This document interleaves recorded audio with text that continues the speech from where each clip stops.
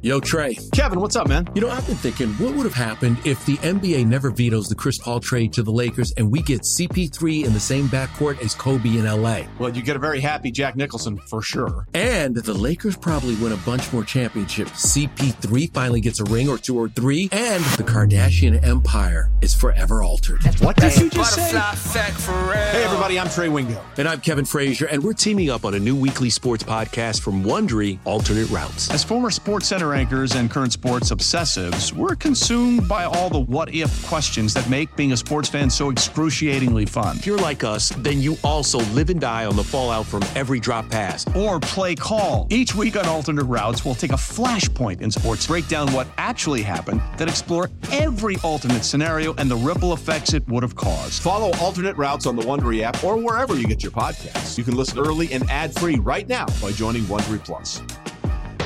Old Man Winter here. If I had it my way, it would stay winter all year long. Short days, wind chill, black ice, and a good polar vortex. Oh, heaven! Wait, is it getting warm in here? Your cold snap is over, Old Man Winter. Spring has arrived. Spring. Spring is here, which means it's the perfect time to get away in the Hyundai you've always wanted. Visit the Hyundai Getaway Sales Event, where you can get great deals on all of our award-winning Hyundai models, like the tech-filled Tucson and Kona, as well as the spacious Palisade. Enjoy wherever you go with the peace of mind that comes with America's best warranty and 3 years or 36,000 miles of complimentary maintenance. But hurry in, these deals won't last. Add more joy to your journey at the Hyundai Getaway Sales Event. Now get 0% APR or up to $1,500 bonus cash on the Hyundai Tucson. Now, during the Hyundai Getaway Sales Event. Offers end soon. Call 562-314-4603 for details. And we are joined now by our good friend, Dave Jageler, who you hear with Charlie Slows each and every Nationals game on 106.7 The Fan. He is in Texas, where I'm assuming it's very hot, but hopefully he's in some air conditioning. What's up, Jags? Yeah, we've got air conditioning. We've got a roof over the ballpark tonight. So this is my first time broadcasting from Arlington, Texas. The Nationals have not played here since 2005. My first year was 2006. So I'm kind of like a rookie. And they got a new park, Globe Life Park. Yes. So your first time there, obviously. But how many ballparks currently have you not broadcasted in or been to?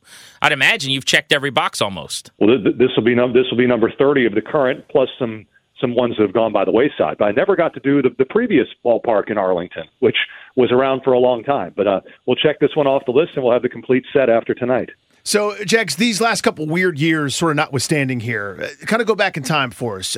We kind of want to do a deep dive with you about prep and just sort of about what life is like calling Major League Baseball games. What's it like traveling with the team? I mean, that's one of the things that I think is probably so underrated. You get to know the guys, and it just helps you give so much insight and kind of what they're going through on a daily basis.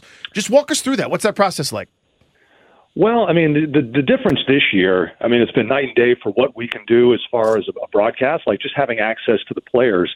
The last couple of years, we kind of felt like we were just the average fan in the stands who happened to have a microphone in front of our face. We had no additional knowledge that anybody else would have. And that made me feel terrible as a professional, because my job is to give the listeners more than what they could read in the paper or just gather by themselves watching on television or listening to us. So we missed that connection of kind of being able to tell the story of each player. Something as small as when the Nationals called up Reed Garrett, who's a 29-year-old rookie.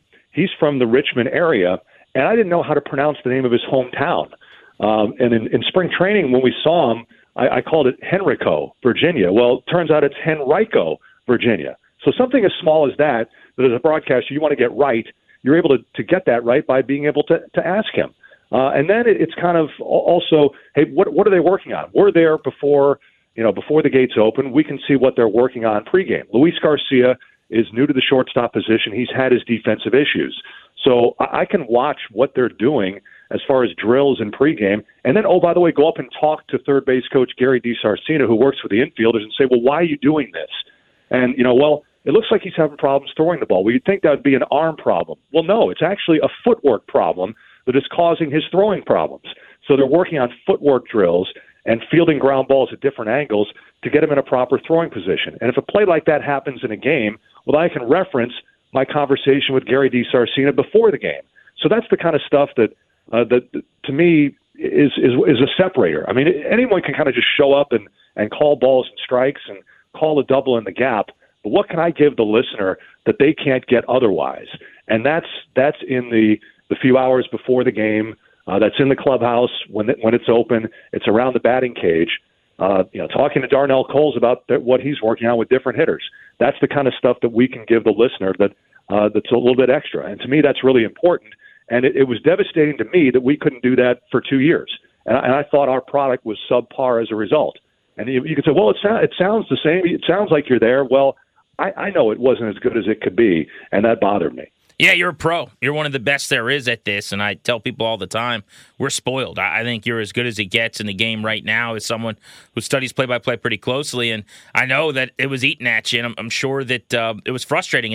And those are the things just about not being able to have the access, even at home, and none the least of which you guys weren't traveling forever. In fact, you were one of the last groups to start traveling again, which was just an outrage to me as a listener and utterly egregious. And getting you back on the road is a big deal, too, because just calling baseball, the ball's hit, and you don't know if it's going over the fence or if it's a routine fly ball to left until a camera person that you have no control over shows you what they show you. And then you're at their mercy, essentially. I mean, there are just plays that I'm sure over the last couple of years, you guys had no idea really what happened, fair or foul, I would have to imagine. Yeah, there were dozens and dozens of those plays. I look back and it's like there were terrible calls. And it's simply because you had no idea what was happening. And baseball is the hardest of the sports to call remotely. I mean, if you think about basketball, I mean, everything that's going to happen on the basketball court, you can fit onto your TV screen. And it's kind of the same in football. Most of the stuff happens around the line of scrimmage. Now, occasionally you get a long pass, and you might not be able to pick the receiver up right away or the defensive coverage. But in baseball, I mean, the area of the field is so wide. When I'm calling play-by-play, pre-pitch, I'm looking at everything. I'm looking at how the outfielders are aligned. I'm looking at how the infielders are aligned, which is a huge part of today's game with so much shifting and, guys shifting count to count, knowing whether the shortstop is on the right side or if it's a 2-1 count, the third baseman's going to be on the right side, where the catcher is set up. And your field of vision is basically, kind of over the pitcher's shoulder into home plate. So you're seeing like 10% of the playing surface trying to describe it. And when a ball's put in play, I like to say if there's a couple of runners on base and there's a double in the gap, I've got to watch about 6 or 7 different things. I've got to watch each base runner. I've got to watch the batter. I've got to watch the outfielders. I've got to watch the relay man. I've got to watch the base coach. And I can process all that with my own eyes because I've been doing it my whole career. On TV, I might be able to see 1 or 2 of those things at the same time. And then when I want to see where the runners is, they might show me an outfielder. It might show me the trail runner when I want to see the lead runner. So there were so many calls that we screwed up, and it just ate at me every time it happened. I felt like I just wanted to slam my hand on the table and pout. But at the end of the day, what could you do? So it's great to be back to normal and doing the broadcast the right way.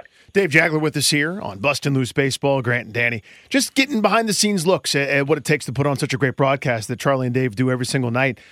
Jags, walk me through your prep in terms of, I was amazed when Grant and I got to go into the Capitals booth and I saw Craig Laughlin's board. It was, wider than both my hands extended in opposite ends. I mean, it was this massive poster board things of everything of for him, Danny's handwritten in black Sharpie. Yeah. It's crazy. That every tendency, every stat, everything was relevant just in case it came up in the third period. He could call it. It was just amazing. Walk me through what you do to make sure that you're ready. I mean, you mentioned sort of the stuff from a Nats perspective, but just kind of big picture. What do you have with you, and is it over preparation that you're worried? Is it under? Just kind of walk me through your process. Well, I kind of have 2 levels of preparation, Danny. There's the pre-series preparation, and there's the day of doing today's game preparation. So, like for this series with the Rangers, we haven't played the Texas Rangers in 5 years. So basically, their roster is almost completely different than the last time we saw them. So leading into a series, and I used the time honestly on plane flights. Like the other night after the rain shortened game in Baltimore, I did about 2 hours of work on the plane and got an hour of sleep in the 3-hour flight to Dallas.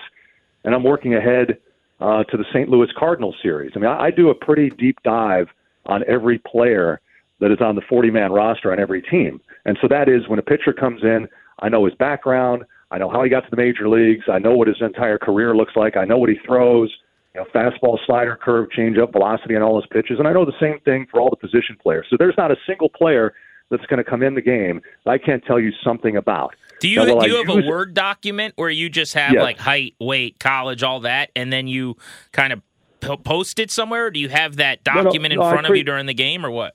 I create my own and I print it out. So I have it accessible to me, printed out. The last thing I want to be doing is searching through my laptop when the game's going on. Because if my eyes are on the laptop, my eyes are not on the field. And at the end of the day, my job is to describe what's on the field. So I'd much rather have things printed out so I know where they are and can find them quickly in between pitches. So I have a document with all the Texas Rangers players on it, their entire career history. And I may use 5% of that material in this 3-game series. And it takes several hours to put together. But there was an example, and there was a fan of the Nationals. There was it was actually a game against the Texas Rangers, and Nick Martinez, who's still pitching in the major leagues, was a second baseman at Fordham before he became a pitcher. And this was back in interleague play when pitchers batted, and the Rangers pinch hit Nick Martinez for the starting pitcher. And Nick Martinez was a starting pitcher, and in my mind I'm going, well, why the heck is one starting pitcher pinch hitting for another? They were going to take the starting pitcher out. Why not just let the previous starting pitcher bat? And I had on my notations that Nick Martinez was a two-way player in college. And so I was able to answer, instead of saying on the air, well, I don't know why Ron Washington is pinch hitting one pitcher for the other, I was able to explain why, because this guy had experience batting in college. And so that was like 4 hours worth of preparation for 4 seconds of radio. And one person came up to me.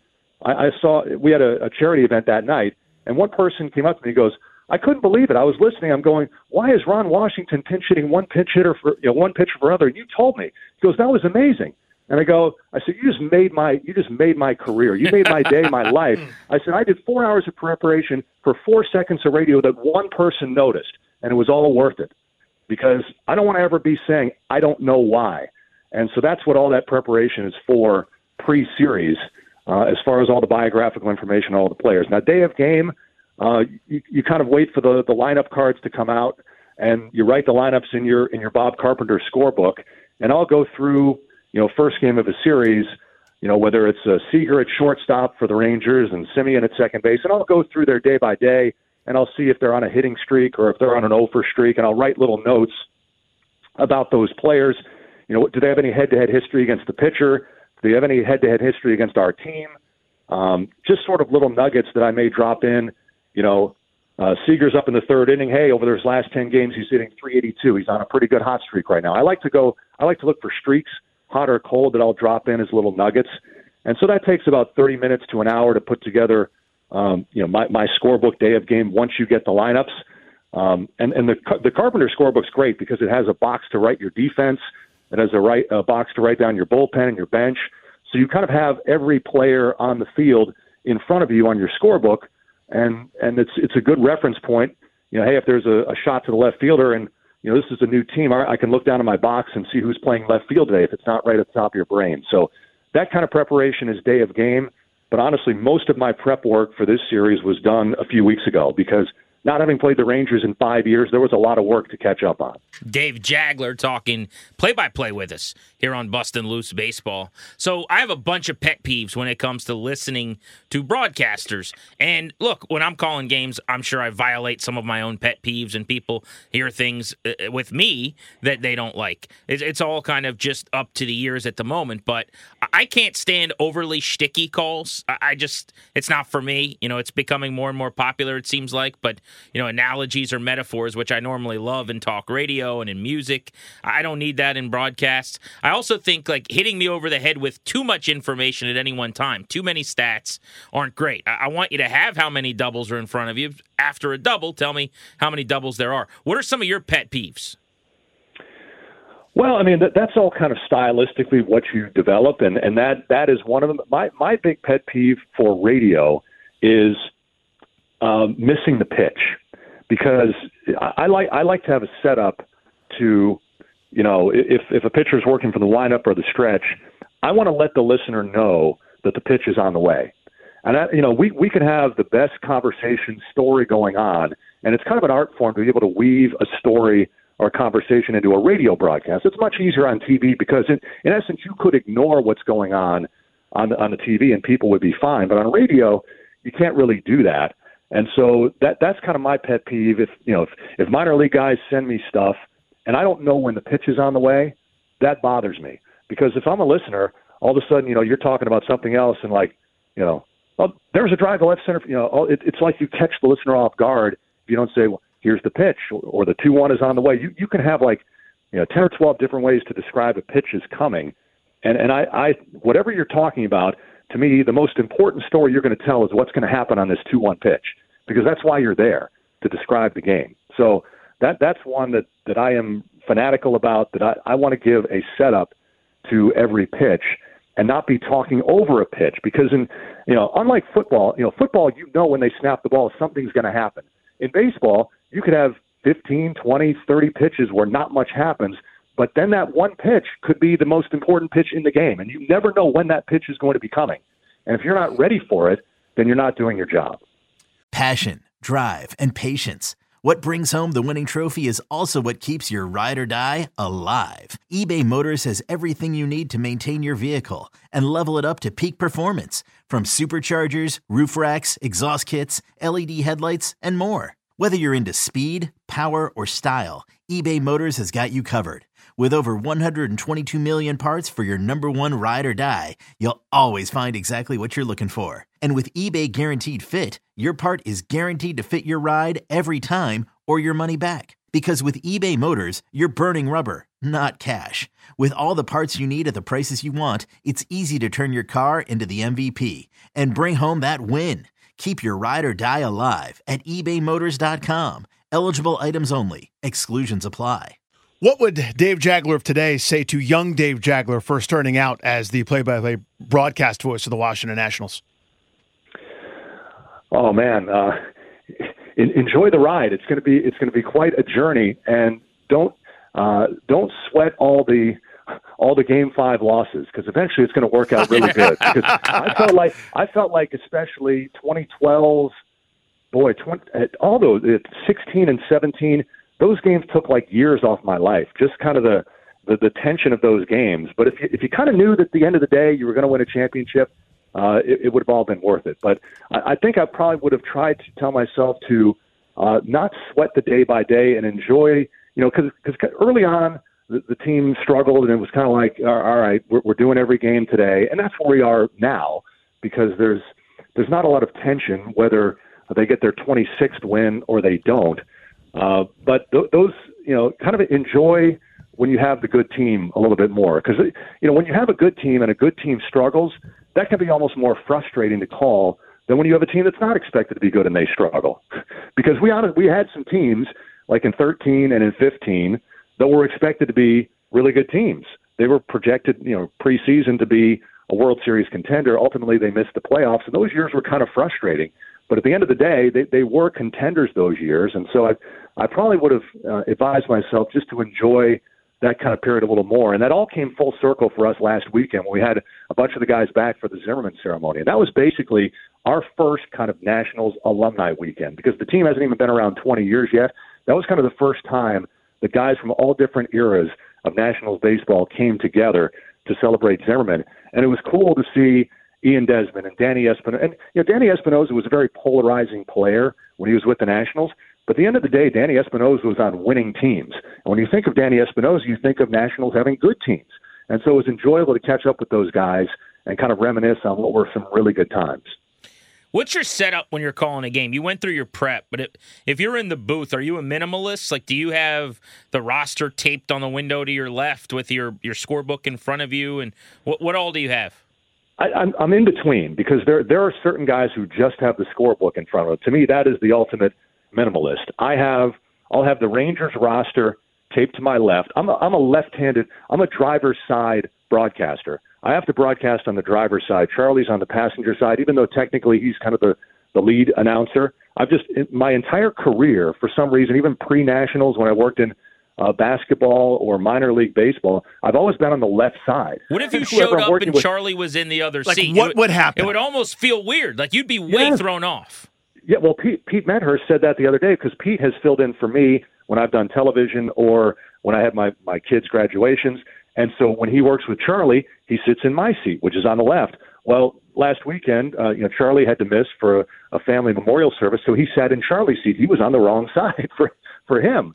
So I always I'm a left side broadcaster. So I'll tape the Rangers roster up on the window, and I'll tape each team's stat sheet, hitters and pitchers for the Nationals and the Rangers. And then in front of me, I'll have my scorebook, and I'll have my folder, which includes the things we talked about, kind of the Rangers printout of their bios. And I keep it day by day on each Nationals player for all hitters and pitchers, so I can look up hitting streaks. If a guy hits a home run, I can look up right away the date of his last homer. So I have that kind of in a folder in front of me. Is that notes you prepare, or is that the team's game notes? No, that's all mine. Okay, that's all mine. That way, if there's any math mistake, it's my mistake, not reading somebody else's mistake. And then I'll have the laptop open to the MLB game day stat system, which is incredible now for calling pitches. Which, considering the height at Nationals Park, and we hear the broadcast booth here in Arlington's pretty high, sometimes it's tough to differentiate at the height, whether it's a curveball or a slider, or sometimes either a breaking ball and a changeup. But it is instantaneous. It gives you the velocity and the pitch type on the MLB stat system. So that's a way for me to have that up and know exactly what pitch was thrown, and I can give you a velocity if I do that sometimes. So I have that up. So I'd say I'm probably middle of the road as far as what I've seen other guys have in front of them. But at the end of the day, all that in front of you, you block that out when the play is going on. And prior to the play going on, the focus is on the field, 100%. That's where it has to be. I don't have a great analogy for this, Jags. I can just borrow from my stand-up experience. When I first started, I just emulated guys that I thought were great, and then I sort of found my own voice and kind of figured out what I wanted to be. I guess kind of similarly in radio, too. Is that how you kind of got going? Like, who were the guys that you really looked up to in this industry that you initially patted yourself after before kind of finding your voice? And I'd love to hear about that process. Yeah, I mean, growing up, I grew up a Red Sox fan in New England, so the Red Sox announcers were terrific. On the television side, we had Ned Martin, who was a great announcer. We had Sean McDonough replace him, who's obviously a terrific announcer. And on the radio side, it was Ken Coleman and Joe Castiglione, and Joe is still there. And the preparation I got from Joe, I didn't know Joe, but I heard him talking about how back in the day, and this is kind of pre-computers, he had a note card. He would do a note card on every player. So that was kind of the idea that I got about how to, prepare a bio for every player. It just, it seemed kind of a waste of time to handwrite everything when, with a computer in front of me, I could just kind of cut and paste and create my own system. So he was kind of one that I heard about, and I tweaked it to my own style. And then developing a broadcast style, I used to be an AM dial scanner. And my station in Hartford, Connecticut was 1080 to cover the Red Sox. I could turn the dial just to the right, get 1090, and listen to John Miller on BAL. I could turn it to 1100 and catch the Indians on 3WE out of Cleveland. And then I could turn and I could find Ernie Harwell on WJR in Detroit. And just at night, you could scan and find these guys both on the East Coast and in the upper Midwest on the radio dial sitting in Connecticut as a kid. So that was kind of my lab as far as listening to broadcasters. And on the television side, everyone emulated Vin Scully. He was Game of the Week. He was doing the World Series every year. Al Michaels was a terrific baseball announcer back in his day on the network level. So those guys I listened to and tried to hone my style. But again, as far as preparation, probably just from Joe Castiglione talking. Charlie gave me the template for the day-by-days our first year with the Nationals, and so we kind of used the same thing on that. So that added an element of preparation, which I didn't have when I was in the minor leagues. So I've kind of taken on what some other people have done and built it and tweaked it to the way I like it.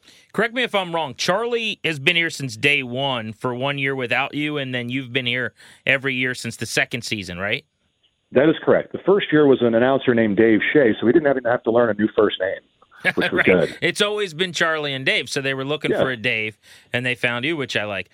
So that's great. Okay, and then the other thing was, in terms of actually calling big moments, one thing I've always loved is you don't necessarily have a catchphrase. When I was a young broadcaster, I used those, and I remember talking. Matter of fact, you were one of the guys many, many years ago when I was in college, and others that kind of said, hey, if you do that sometimes, you don't always call what's going on in front of you because you're launching into whatever your catchphrase is. And if you're on the radio specifically, maybe someone at home doesn't exactly know what happened. They just know, that the play occurred. And so I guess I'm curious about that, but also then, Dave, what you like to call most in big moments. Is it an unbelievable defensive play? Would it be a big home run? Because obviously you're not normally in the ninth. You've called walk-off homers and extras, I'm sure, but not as frequently as if you were doing the ninth inning. So take me through some of that. Well, I hope you got an A on that project when you interviewed me when you were at George Mason. I did. I crushed that project. Nice. Yeah. Yeah, and that's kind of been, obviously, working with Charlie, he has a couple of catchphrases, and I think that it can work for different people. But for sometimes, again, if you're worried about getting the catchphrase in, then you might not be exactly painting an accurate picture. If, for example, if it's high and far, well, not every home run is high and far. Some are low and barely clear the wall. And it helps too, Jags. Yeah. Like his is kind of short. On TV, Carp has a see you later. That's not a long, like John Sterling's doing a 14-second routine. To me, you're missing a lot of stuff. With those guys, it's a little bit shorter, so it can kind of work. Yeah, and Carp's works, and Charlie with the curly W in the books. I mean that works because of just the logo, and that he kind of came up upon that organically, which is generally the best way to do it instead of kind of trying to cram one in. It all happened during the 10-game winning streak in the magical first half of 2005.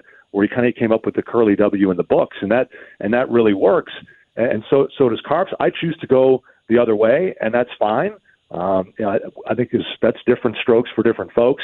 As far as the memorable moments, I mean, my top two both happen to be Howie Kendrick home runs, one in extra innings in L.A. and one off a foul pole in the seventh inning. So, I think that's just the big moment. I did have the pleasure this year of doing a couple of ESPN games, and it was really fun. I did a Sunday night game, the Mets and the Phillies, and it was fun to be able to do all 9 innings of play-by-play. It turned out to be a 10-inning game, and there was a rookie, Nick Plummer, had his first big league hit for a game-tying homer in the 9th inning. The crowd was great. It kind of felt like a playoff atmosphere, and then the Mets won it on a walk-off hit in the 10th. And I got back to the hotel, and I kind of had like a surge of adrenaline, like I was wired. Like I haven't felt this since the 2019 postseason. So it was great to have that feeling again, to call, to have the professional challenge of doing that network game and then, getting a great game on top of it. So I don't necessarily say, well, it's got to be a homer or a walk-off hit or a defensive play. To me, I just like seeing good baseball, close game, great moment, and hopefully we have more of those in the future. Easy answer is just to call more Nats World Series wins, God willing. But what would you want to call as a broadcaster? I mean, you've already done some of the things that so many people dream of. For a player, it's easy to win a championship in their kind of given sport. For you, what would just kind of your fantasy list be? What would you want to call? Yeah, you're at the highest level. There is no higher league, so you can't get from. I've had a promotion in 17 years. I'm grateful for that because it's so hard to get here because there's only basically 60 radio positions in Major League Baseball, and you try to hold on to it for as long as you can. So I am certainly very, very happy, very comfortable here, and we have Charlie and I had a tremendous chemistry together, and I think an appreciation from the fans because outside of that first year, it's kind of all they know. Now maybe they'd like something a little better if it was different, but hopefully not. So I mean, to me, it's special, kind of like for Zimmerman being a one organization player. I mean, being a one-organization broadcaster is a great thing, being associated with a team for an entire generation and hopefully now into the second and maybe the third generation. The thing professionally that I would like to do, and that's part of the reason that I've kind of stepped out a little bit to do some of the network stuff, is I'd like to be able to do postseason at the network level. If the Nationals aren't in postseason, then I'd like to be able to do postseason baseball. And that's kind of what would be my just a pie in the sky dream to make that happen on a consistent season to season basis. So hopefully steps are going in that direction. Well, it looks that way, and you crushed it when you're on ESPN Radio, so I'm sure that'll be happening. Dave Jageler, busting loose baseball with us, winding down here for a couple of moments left. All right, I've got some rapid-fire things I wanted to throw at you here before we let you go. Normally with players or something, we'll ask them about their teammates, but I want to just get into some intricacies of the broadcast game.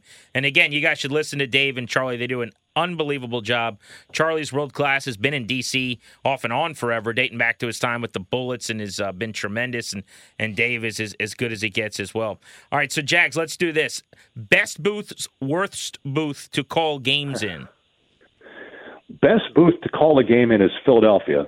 Great view, very accessible, great press dining. Worst booth is Wrigley Field, because literally, if I was any more than 170 pounds, I couldn't get out of my seat for the entirety of 9 innings. It was gymnastics. I'd be out screwed. Of the booth. Great, incredible ballpark, but a very bad booth to work. But I love doing a 3-game series there. Any more than that is a little annoying. Jags basically saying, "Hey, Grant, you're too fat to broadcast." I think he said that exactly. That's the quote we're going to pull out for the promotion. I'll have to lose some weight before I go call a game at Wrigley. Jags, best and worst spreads for media. Oh, Philadelphia, the best, no question. Turkey Hill ice cream with Frank, the server. It's legendary. Worst is St. Louis, the new Busch Stadium. I went in there my first year in 2006. I had a mystery meat. I couldn't tell if it was pork, chicken, beef, salmon, goat. I've never been back in there. So I've got a 17-year grudge about the press dining in St. Louis. They have a nice club level, so I go in there with the folks on the club level, and there's a stir-fry station or a sandwich station or some pizza salad. I will never set foot in St. Louis press dining ever again, and I've held true on that for 17 years. That is stunning. Have players ever approached you with issues and or compliments about calls? Like, how plugged in are they on what's going on?